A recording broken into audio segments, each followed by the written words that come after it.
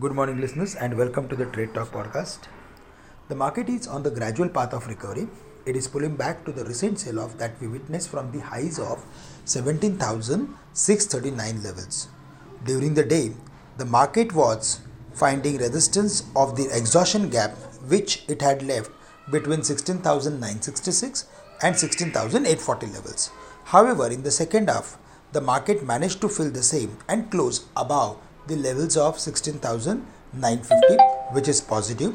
In the past, whenever the market has fallen, we saw some consolidation close to 16,900 levels, and that's the reason we are of the view that the markets are heading higher.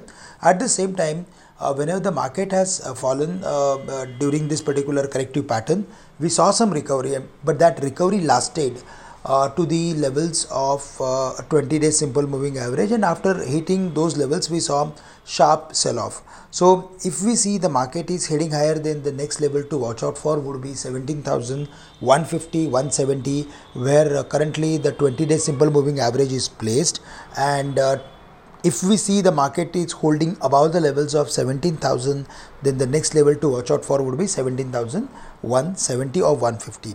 For the Bank Nifty, there also we saw some weakness. It was not supporting, or maybe it was not participating in the market. But otherwise, if we see the broader pattern of the Bank Nifty, then there also we are expecting some rebound, and close to 35,530, 35,535, it has major resistance. So on Bank Nifty also, we saw exhaustion gap between 35,535 and 35,231. So in case if we see any furthermore upward activity in the market, then close to those levels we are expecting resistance for the Bank Nifty, and on the downside 34,600 is the level. Below that we can expect furthermore weakness. Now if we go through with world markets, then US futures were steady in the morning after the S&P 500 close in on its record high. Brighter consumer confidence and home sales added sentiment, as did studies signaling Omicron may be less likely to land patients in hospitals than the Delta variant. So broadly, US market recovered, Asian markets are mixed. If we just go through with major factors like dollar index, then there we saw some cool off activity. It was around 96.50, now it is at 96. Crude is around 73, 10-year yield is around 1.43, and Indian currency, there also we saw some strength, and it was around 76.20, 30 levels. Now it is quoting around 75.50, 55, which is positive. Gold, there we saw some strength, and it moved to the levels of 1800 plus.